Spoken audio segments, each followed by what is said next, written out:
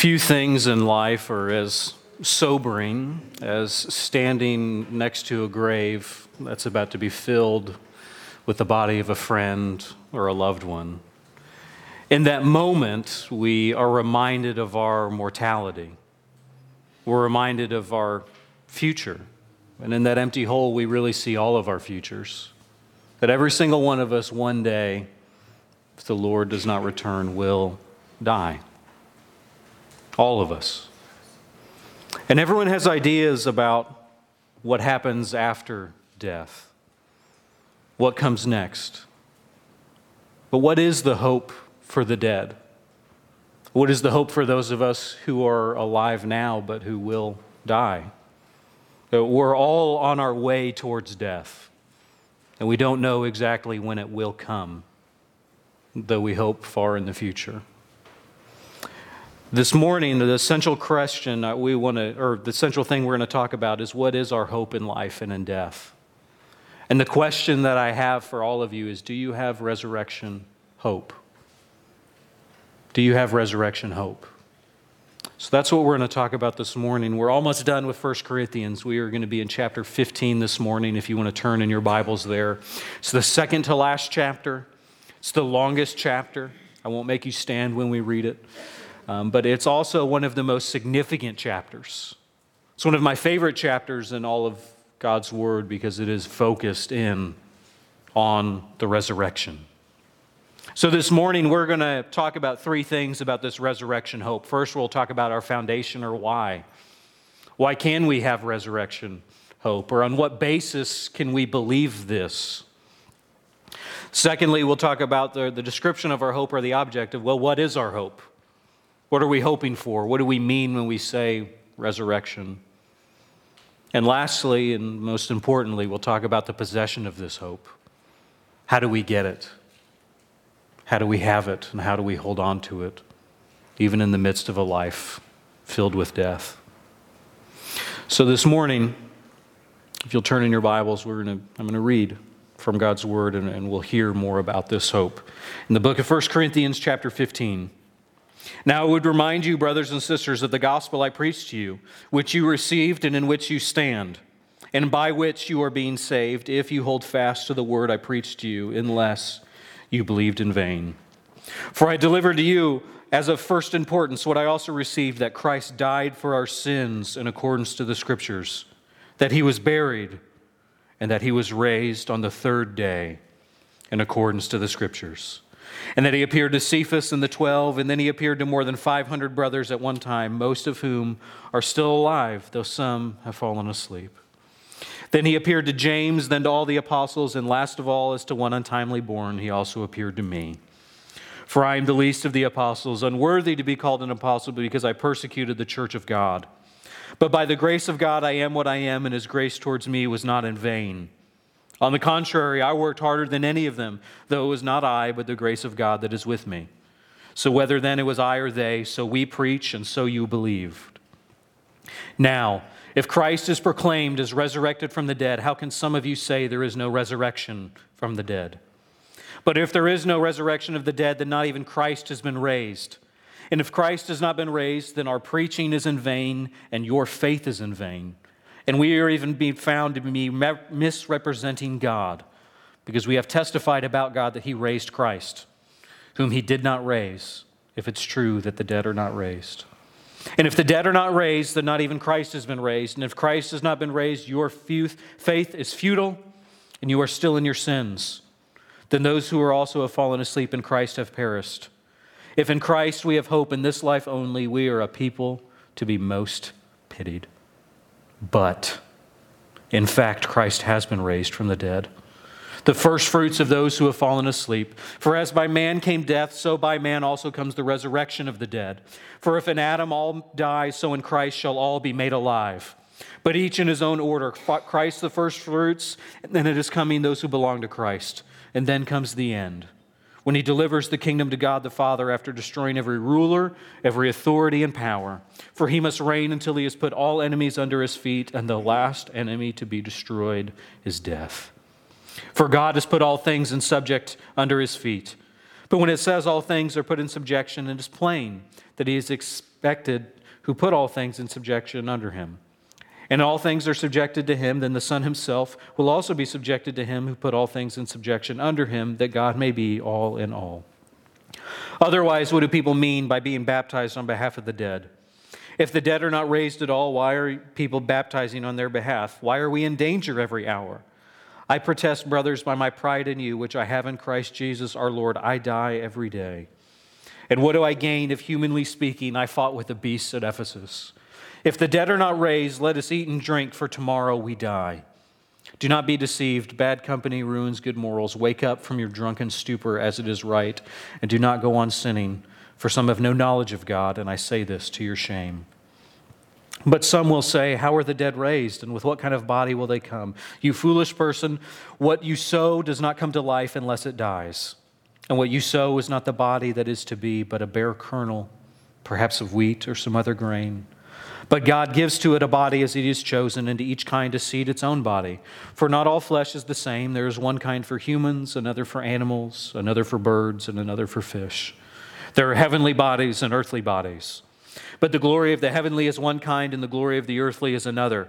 There is one glory of the sun, and one glory of the moon, and another glory of the stars, for stars differ from star in glory. So it is with the resurrection of the dead. What is sown is perishable, what is raised is imperishable. It is sown in dishonor, but it is raised in glory. It is sown in weakness, it is raised in power. It is sown a natural body, it is raised a spiritual body. If there is a natural body, there is also a spiritual body. That as it is written, the first man, Adam, became a living being, and the last Adam became a life-giving spirit. But it is not the spiritual that is first, but the natural, and then the spiritual. The first man was from the earth, a man of dust, and the second man is from heaven. As was the man of dust, so also are those who are of the dust. And as is the man of heaven, so are those who are of heaven. For just as we have been born in the image of the man of dust, we shall also bear the image of the man of heaven. I tell you this, brothers and sisters, flesh and blood cannot inherit the kingdom of God, nor does the perishable inherit the imperishable. Behold, I tell you a mystery. We shall not all sleep, but we shall all be changed in a moment, in the twinkling of an eye, at the last trumpet. For the trumpet will sound, and the dead will be raised imperishable, and we shall all be changed. For this perishable body must put on the imperishable, and this mortal body must put in immortality. And when the perishable puts on the imperishable, and the mortal puts on the immortality, then shall come to pass the saying that is written, death is swallowed up in victory. O death, where is your victory? O death, where is your sting? The sting of death is sin, and the power of sin is the law. But thanks be to God who gives us the victory through our Lord Jesus Christ. Therefore, my beloved brothers and sisters, be steadfast, immovable, always abounding in the work of the Lord, knowing that in the Lord your labor is not in vain. The grass withers and the flower fades, but God's word stands forever. Let's pray. Lord, I just ask that you would be here this morning. Lord, would your Spirit come? Would you open our eyes? Would you soften our hearts? Would you give us ears to hear your word? Lord, would we be comforted, be confronted? Would we be challenged by your truth and of the hope of resurrection? I pray this in your holy and precious name. Amen. Our first point is talking about the foundation of why. Why can we have hope of the resurrection? And the foundation of our resurrection hope is the resurrection of Jesus. The foundation of our resurrection hope is the resurrection of Jesus. That's it. Because without Jesus' resurrection, there is no hope. As Paul says over and over again, if he's not raised, then it's all a wash. And most people don't believe that there is a resurrection of the dead. Verse 12, he says, if Christ is proclaimed as raised from the dead, how can some of you say there's no resurrection of the dead? Some in Paul's day were saying, hey, there's no resurrection. Nobody's coming back once you go in the ground. People still say that today. Most people would affirm that and say that. They don't believe that we will come back. Most people will say, sure, there's something after death. Sure, after death, I really will go somewhere, maybe. Many people would even affirm heaven and say everybody gets there. Or hopefully most people get there. At least hopefully I get there. But after that, they won't say, well, there's not a return from that. That's it.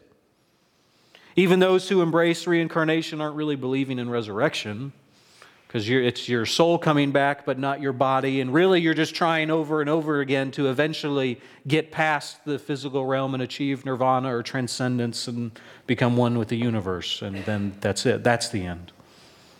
That's not resurrection. Outside of Jesus, if Jesus is not really raised, if he did not come back from the dead, then death is just that. It is the end. There's nothing after it.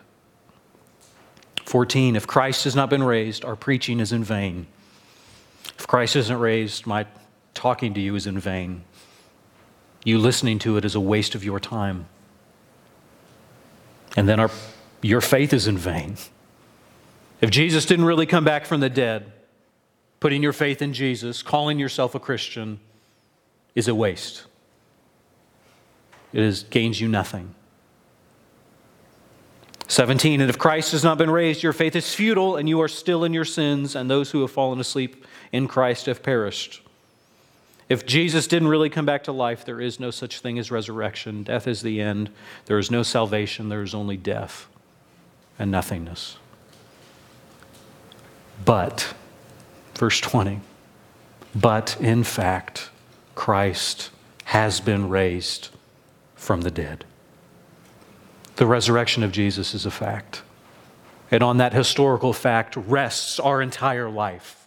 That miracle, the greatest miracle in the history of time and the universe, is the reason that we gather on Sundays instead of on the Sabbath, as the Jews did, because this is Resurrection Day. We gather every week because Jesus came back from the grave. And Paul says, if you take that fact away, if you don't want to believe in that miracle, you want to think Jesus was just pretty cool, he had some nice ideas, wrote a good book, taught some nice things about loving each other, Paul says, hey, if he's didn't really come back from the dead, then throw it all away. Throw the Bible away, 32. What do I gain? Why am I doing this? Why am I fighting with people at Ephesus? Why am I suffering? Why have I been stoned? Why are people trying to kill me? Why have I been beaten and shipwrecked? Why am I doing all this? If the dead are not raised, 32, let us eat and drink, for tomorrow we die. Paul says, outside of Jesus, there is no hope for the resurrection. But he has been raised. That's the truth that we sang about this morning. And our hope of resurrection is that death will end. Is that one day death will be no more. At the cross and at the tomb, Jesus defeated not just sin, but he also defeated death. He holds the keys to death and Hades in his hands, we read about from Revelation. The grave could not hold our Lord. Jesus didn't cheat death, didn't just escape it through trickery. He didn't just pretend to be dead and then came back after he healed up a little bit, took a good nap. Jesus destroyed the power of death at the resurrection and at that tomb. He broke it. Death is our enemy. This is a thing we have to remember even as Christians, even as having resurrection hope. I hope you have it. Death is not a good thing. Death is not something to celebrate. It is not a friend that we greet or embrace happily, even as we know that in our death to be absent from the body is to be present with Jesus. Death is still an enemy. It's not a necessary part of life. It's not a friend. It is our enemy. But 26, the last enemy to be destroyed is death. It will be finished one day, but it is already defeated. At the tomb, Jesus broke death's power. He's already victorious over it. And so even in the presence of death, we can stand and we can sing, and we can say, death, where is your victory? And death, where is your sting? Even as we feel it sting, as we see it take those from us that we love. But we face death as an enemy that we know will die one day. Because the last enemy to be destroyed is death. At the end, Verse 24. Death is already lost. It is too late for death. This is the already and the not yet, a fancy phrase that we like to use, preachers do at least, where death has already been defeated, but we haven't yet seen its full defeat. The war is over. The biggest battle has been won. It's all downhill from here. We just have to wait for it to come. If Jesus does not return, all of us in this room will come face to face one day with death. But death will not have the last laugh. Jesus will. And so our hope, this foundation of our hope of Jesus and His resurrection, this is why we can have hope today. We can face uncertain days. We can face a bad diagnosis from the doctor. We can face all of the horrors that life could throw at us because why? We know we will live again. Verse 22. For as in Adam all die, so in Christ shall all be made alive. This is the foundation of our hope. Jesus defeated death. And since He defeated death, why should we fear anything in life? The question is this your foundation? Is the foundation of your hope in Jesus, or is it somewhere else? Do you have resurrection hope? So the foundation of our hope is the resurrection of Jesus, but what is our hope? What is it? What is the description? What do you even mean by resurrection? Point number 2, if you're taking notes, is that our hope is that our bodies will be resurrected and transformed. Our bodies will be resurrected and transformed. The central question we may have is, well, what's it like? What's the resurrection like? Okay, my body comes back. What does that mean? Verse 35, that's quite where it starts. Well, someone will ask, how are the dead raised? Say, yes, that's me, Paul. With what body do they come? Yes, that is my question, Paul. I would love for you to answer that. But then, we have that. Will I have the same face? Is He going to fix my scars? Is He going to change some of the things about my body that I don't like quite so much? Maybe improve them. I'd like to be a little taller. I'm kind of short. Don't like that. I've put on some weight with COVID and, sympathy pregnancy weight, so I like to call it. So, was God going to take care of that? How old will I look? Well, will I look how I looked when I was at my best? Will I be stuck how I am now? Those are our questions. But that's not the Corinthians' question in 35. They're asking this because they don't buy the resurrection at all. They don't believe the resurrection is true. They like heaven. They see that. They're asking this question almost sarcastically. Okay, I can see souls existing after our death. I can see, going into somewhere and it's nice. We get that, Paul. That sounds good. But what do you mean? Why would our bodies come back? Who wants that? Why would we do this? That makes no sense at all. So what Paul is doing here is he's trying to show them that their bodies actually matter, that the resurrection is necessary. And so what we see, some of what Paul says here, is that in some sense our resurrected bodies are going to be similar to our bodies now. We're going to be able to recognize them, at least in some way, right? We're not going to turn into robots or frogs or some kind of weird alien thing. Whatever they are, it's going to look similar enough to our bodies that we'll go, yeah, okay, that looks like a regular human body. And we can look at the resurrected body of Jesus for hints of what our bodies will look like, right? Because His resurrection is the foundation of our hope. So let's look at Him. What did He look like? That's probably gives us a good idea what we'll look like. And verse 23, again, reminds us that Christ is the first fruits. So He was the first one to be resurrected in this way. And so we, since He's the first, that's just the first thing you get from the harvest. We're waiting for Him to get all of us as well, and all of those who've trusted in Jesus in the past. So we will be resurrected like Him. And just as He was brought back to life, as His body was put back together, even after He had long suffocated and died and the blood had left His body and His body was cold, so we will be brought back in the same way. It still looked like Him, but it was different. His face still looked like His face, largely, we think. His disciples at least recognized Him, though there were moments they couldn't quite tell. He still bared the same scars of the cross. He had the holes in His hands and the holes in His side. Now, maybe that's just because He's Jesus, and those are glorious, and those scars are some of the most beautiful things in the universe. And so maybe we won't have scars, but just Jesus did, or maybe we will. I don't know. Maybe there are some of the things that we think are imperfect about our bodies that may remain because the creator of the universe doesn't see it that way. Some of the things will stay. I mean, we see that Jesus ate with his disciples after he was raised. He had food. He still walked around and spent time with them. In Luke 24:39, he said, hey, I'm not a spirit, not a ghost. Look, I'm flesh and bones. So there's some part of our bones and our flesh that will remain. There are some things that are similar, but that doesn't mean our bodies are exactly the same. In fact, they're not. Paul uses this metaphor over and over to talk about the difference between our natural bodies and our spiritual, or our bodies as they are now and our bodies as they will be if we have resurrection hope. And the main way he talks about this is as seeds. He talks about our bodies now are just seeds of the body to come. Look at verse 37. And so what you sow is not the body that is to be, but it is a bare kernel, perhaps of wheat or some other grain. He's saying what you have now is just a seed of what is to come.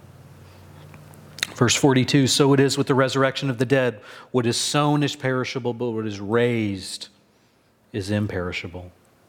Our bodies will be similar, but yet foreshadowing of what is to come. They're going to be transformed into something greater and better. Just like when you put a seed in the ground, it begins to break apart, right? It decays, some of the pieces go away, and it starts to change. And slowly, it becomes what it was always meant to be, turning into something beautiful. The same thing will happen to the bodies of those who put their hope in Jesus. Our bodies, like seeds, will be buried in the dirt or burned to ash. And one day, when Jesus returns, we'll slowly grow and transformed into resurrected heavenly bodies. So our bodies are similar, but they're going to be completely different. What will they be like? Well, we know a little, but we don't know everything. But what we do know is pretty good. It's good enough for me, at least. What we know is they will be imperishable. 42. They're not going to decay. They will be immortal. In 54, the perishable puts on the imperishable, and the mortal puts on immortality. We know we won't have to die again. We know that our bodies will not slowly break down. The disease won't touch them. Sickness won't hurt them. That as you get older, right, there are many moments it feels like your body betrays you. Hey, wait, I used to be able to do that and now I can't anymore. Or inside you feel just like you did when you were young, but yet you on the outside reminds you you're not. That will not be how it is in the resurrection. Your body outside will look and move and feel even better than it does now, or than you do on the inside. It won't decay. We also know our bodies, 43, they are sown in dishonor, but they will be raised in glory. Sown in weakness, but raised in power. The effects of sin, the effects from the fall in the Garden of Eden will be no more. Whatever it is about our bodies that are shameful or dishonorable or broken or not as they should be, will be changed and fixed into something new. That's kind of all we get for details. I wish we had more. Problem is we want more. Right? I want more. I don't know about you because I'm curious. I'm analytical. I like to know everything. So when I start looking and studying things, I go as far as I can to get all the information that I could possibly want. And, you know, the Bible doesn't give as much as we want, so I thought, okay, I'm going to go read all my theology books, read my commentators. I'll go to the church fathers because I love the church fathers. They wrote about all sorts of stuff. Surely they have something to say. But what really surprised me is most of the early church fathers did not really care at all about this question. They were not interested in the slightest about talking about, well, what will our bodies be like? Are they going to be this? Will I look like I am now? Will I look like I was when I was 20? None of them even talked about it that I could find, which disappointed me because I wanted to find that out. But what I noticed is all of them were content to be excited about the resurrection. And we may have questions, and I know I do. Is there blood pumping in our veins? We have inner organs. We just honestly don't know. Maybe I think so because Jesus says flesh and blood, but could be wrong. So there are things about our bodies right now that will be the same, but there is much of it that will be very different and much, much better. And what we know is enough. The important thing is that death and sin cannot touch them. And they will be made as they always should have been.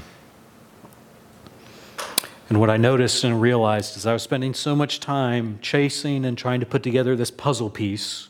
What exactly will this be? Instead of just basking in the glory and in wonder and in awe of the fact of the resurrection. And the fact that we will get to live again.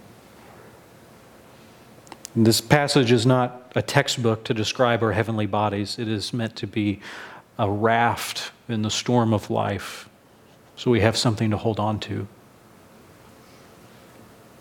That we will live again, not as disembodied souls, not as ghosts, but we will all, who have put our faith in Jesus, will be resurrected one day. And we can't even begin to comprehend how wonderful and glorious and beautiful that day will be. Number 3, so do we have resurrection hope? The question is, how do we get this? Number 3, your point is that resurrection hope comes from believing in the gospel of Jesus. Resurrection hope comes from believing in the gospel of Jesus. The hope of the resurrection is very real. It is not a fantasy. It is not a pipe dream. It is not the invention of some Jews who were bored and sit around and made up something one day. It is not the invention of people who wanted to get rich. This is a fact and a reality. But this resurrection is also not coming for everyone. The resurrection that we hope for and we long for is not universal. Verse number 50, I tell you this, brothers and sisters, flesh and blood cannot inherit the kingdom of God. What does this mean? Well, and what it means at the beginning when he reminds them of the gospel. The resurrection is only available to those who have put their faith and their hope in Jesus. This passage begins with 11 verses of Paul telling us, I would remind you of the gospel, which you received and which you stand and by which you're being saved. This is the only way to be saved. This is the only way to gain resurrection hope, is through Jesus. And it ends in 2, unless you believed in vain, which again reminds us not everyone will gain this resurrection.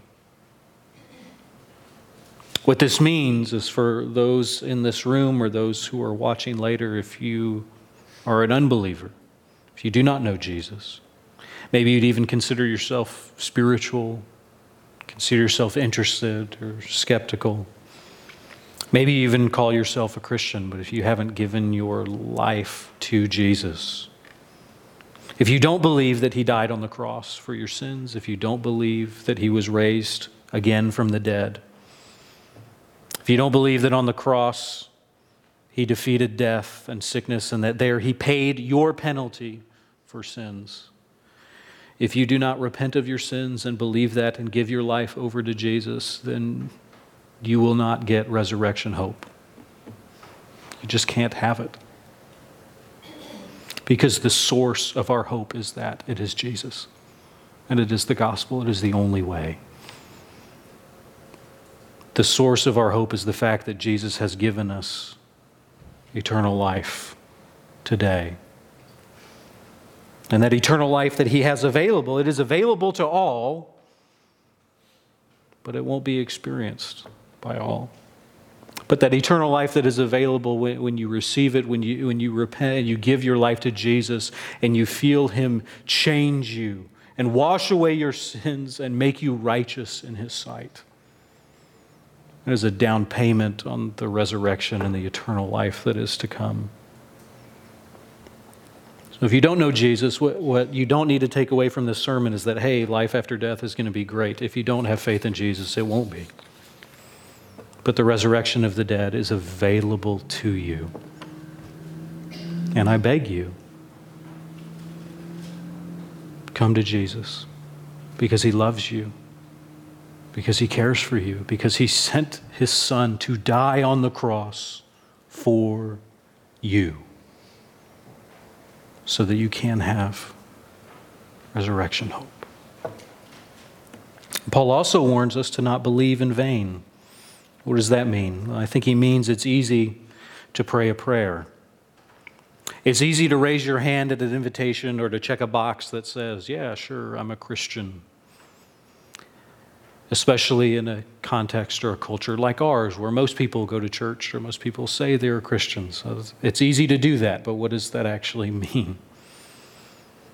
Part of what that means is if you say you believe Jesus, if you say, yes, I have resurrection hope, I put my faith in Jesus, believe he died on the cross and rose again from the dead, but your life should actually look like you believe in Jesus. Doesn't mean we can earn salvation through the things that we do. Doesn't mean that if we're good enough, we get it. But what it does mean is the gospel actually transforms who you are. For me, I grew up a pastor's kid, as many of you know. So for me, the sky is blue. Jesus died on the cross for my sins. That's just facts of life. I don't know anything any different. But I didn't want to give my life to Jesus. I didn't want to repent of my sins. It was just something I intellectually accepted but didn't actually care about. That's belief that's in vain. It may be worth asking yourself if you've believed in vain. You also need to repent and believe in the resurrection. For believers, many of us, if not most of us, we too need to remember the gospel. We need to remember that our resurrection hope comes from the gospel. The gospel is not something that we pray a prayer once and then we move on to other more important, more interesting things. It is something we must return to over and over and over and over and over and over again, because this is the source of our hope. We also need to remember our hope is not that when we die we will go to heaven one day and then be with Jesus. That is not the end of our hope, although we do hope that.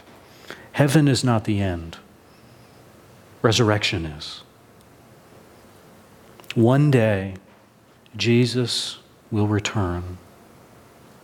And when he returns to rule and reign, everyone who has put their faith in Jesus will be brought back to life.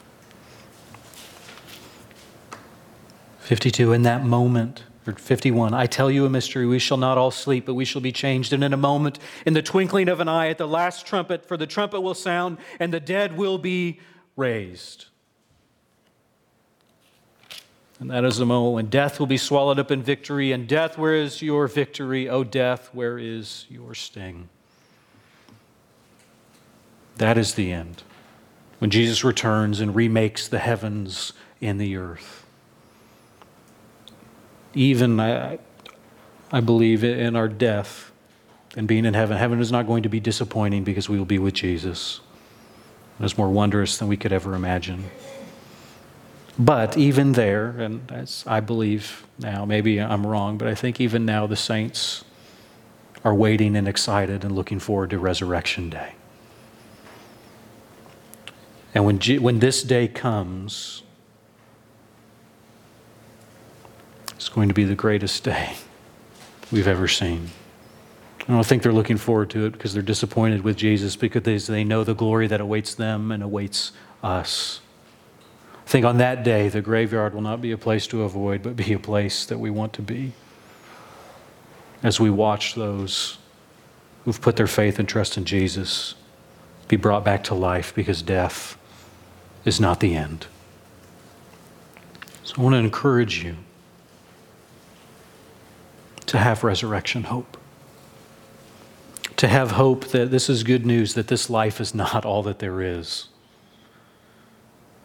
If it is all that there is, then we're in trouble. If this life is all that there is, then that next bad news story you read should devastate you because it's horrible. But if there is life after death, and if it's coming, then What can shake you? And also, if the resurrection is coming, and it means that what we do matters. It doesn't mean that what we do doesn't. It gives it eternal significance. And it matters because of the resurrection. So we live, we play, we sleep, we work, we do everything in light of the resurrection and the life that is to come. That's why Paul ends in 58 of this chapter. Therefore, okay, if all of this is true, therefore, so it's based on all that I have just said, now this, my beloved brothers and sisters, be steadfast, be immovable, and be abounding in the work of the Lord, knowing that in the Lord your labor is not in vain. Beloved, what you do in your faith in Jesus is not in vain because of the resurrection. Every small thing, every big thing, every moment that you wake up earlier than you wanted to read a little bit of your Bible because you wanted to be obedient. Every time that you chose not to embrace sin, even though it may have seemed good because you wanted to honor Jesus. The moment that you didn't tell somebody who just cut you off how you really felt about them but held back. All those small things will matter. And they do matter. Your work is not in vain because of the resurrection. So I want to encourage you and ask you again, do you have resurrection hope? Are you living like a Christian who really believes that we will live again? Who really believes that what you do today matters? Who really believes that putting your faith in Jesus was important, not just because go to heaven eventually, but because of the resurrection. I want to close with this story. First, I'll review where we've been. So first, we've just talked about the foundation of our hope. What do we get resurrection hope from? The foundation of our hope is the resurrection of Jesus. If Jesus is not raised from the dead, then we are all in big trouble. And the description of our hope, what is the resurrection? At the resurrection, our bodies will be brought back to life and then be transformed, made even greater than they are now. And how do we have this hope? We have this hope by believing in the gospel of Jesus. Not just once when we became a believer, but continually, every single day. Reminding ourselves of Christ's resurrection and of our future resurrection because of what he has done. So I'll close with this story. I read a story of a woman who had 7 children, and this was before the time of Jesus, but kind of after the Old Testament has finished. And the Jews were being persecuted, and there was a particular leader who was having fun persecuting and torturing the Jewish people. And so he brought this woman and her 7 sons to him, and he was forcing them to eat and drink, to eat pig's meat and to drink pig's blood, which was an abomination to the Jews because God told them not to do it. And continually would mock them and tell them, why are you bothering to follow God? Just turn away from him and then I'll stop.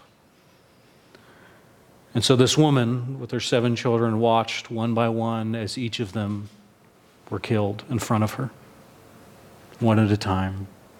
All the while continuing to encourage them and say, don't give up, don't abandon our Lord, stay faithful. And at the end, after all of them are gone, it was then her time to decide if she would abandon her faith in God and blaspheme against him or stay faithful.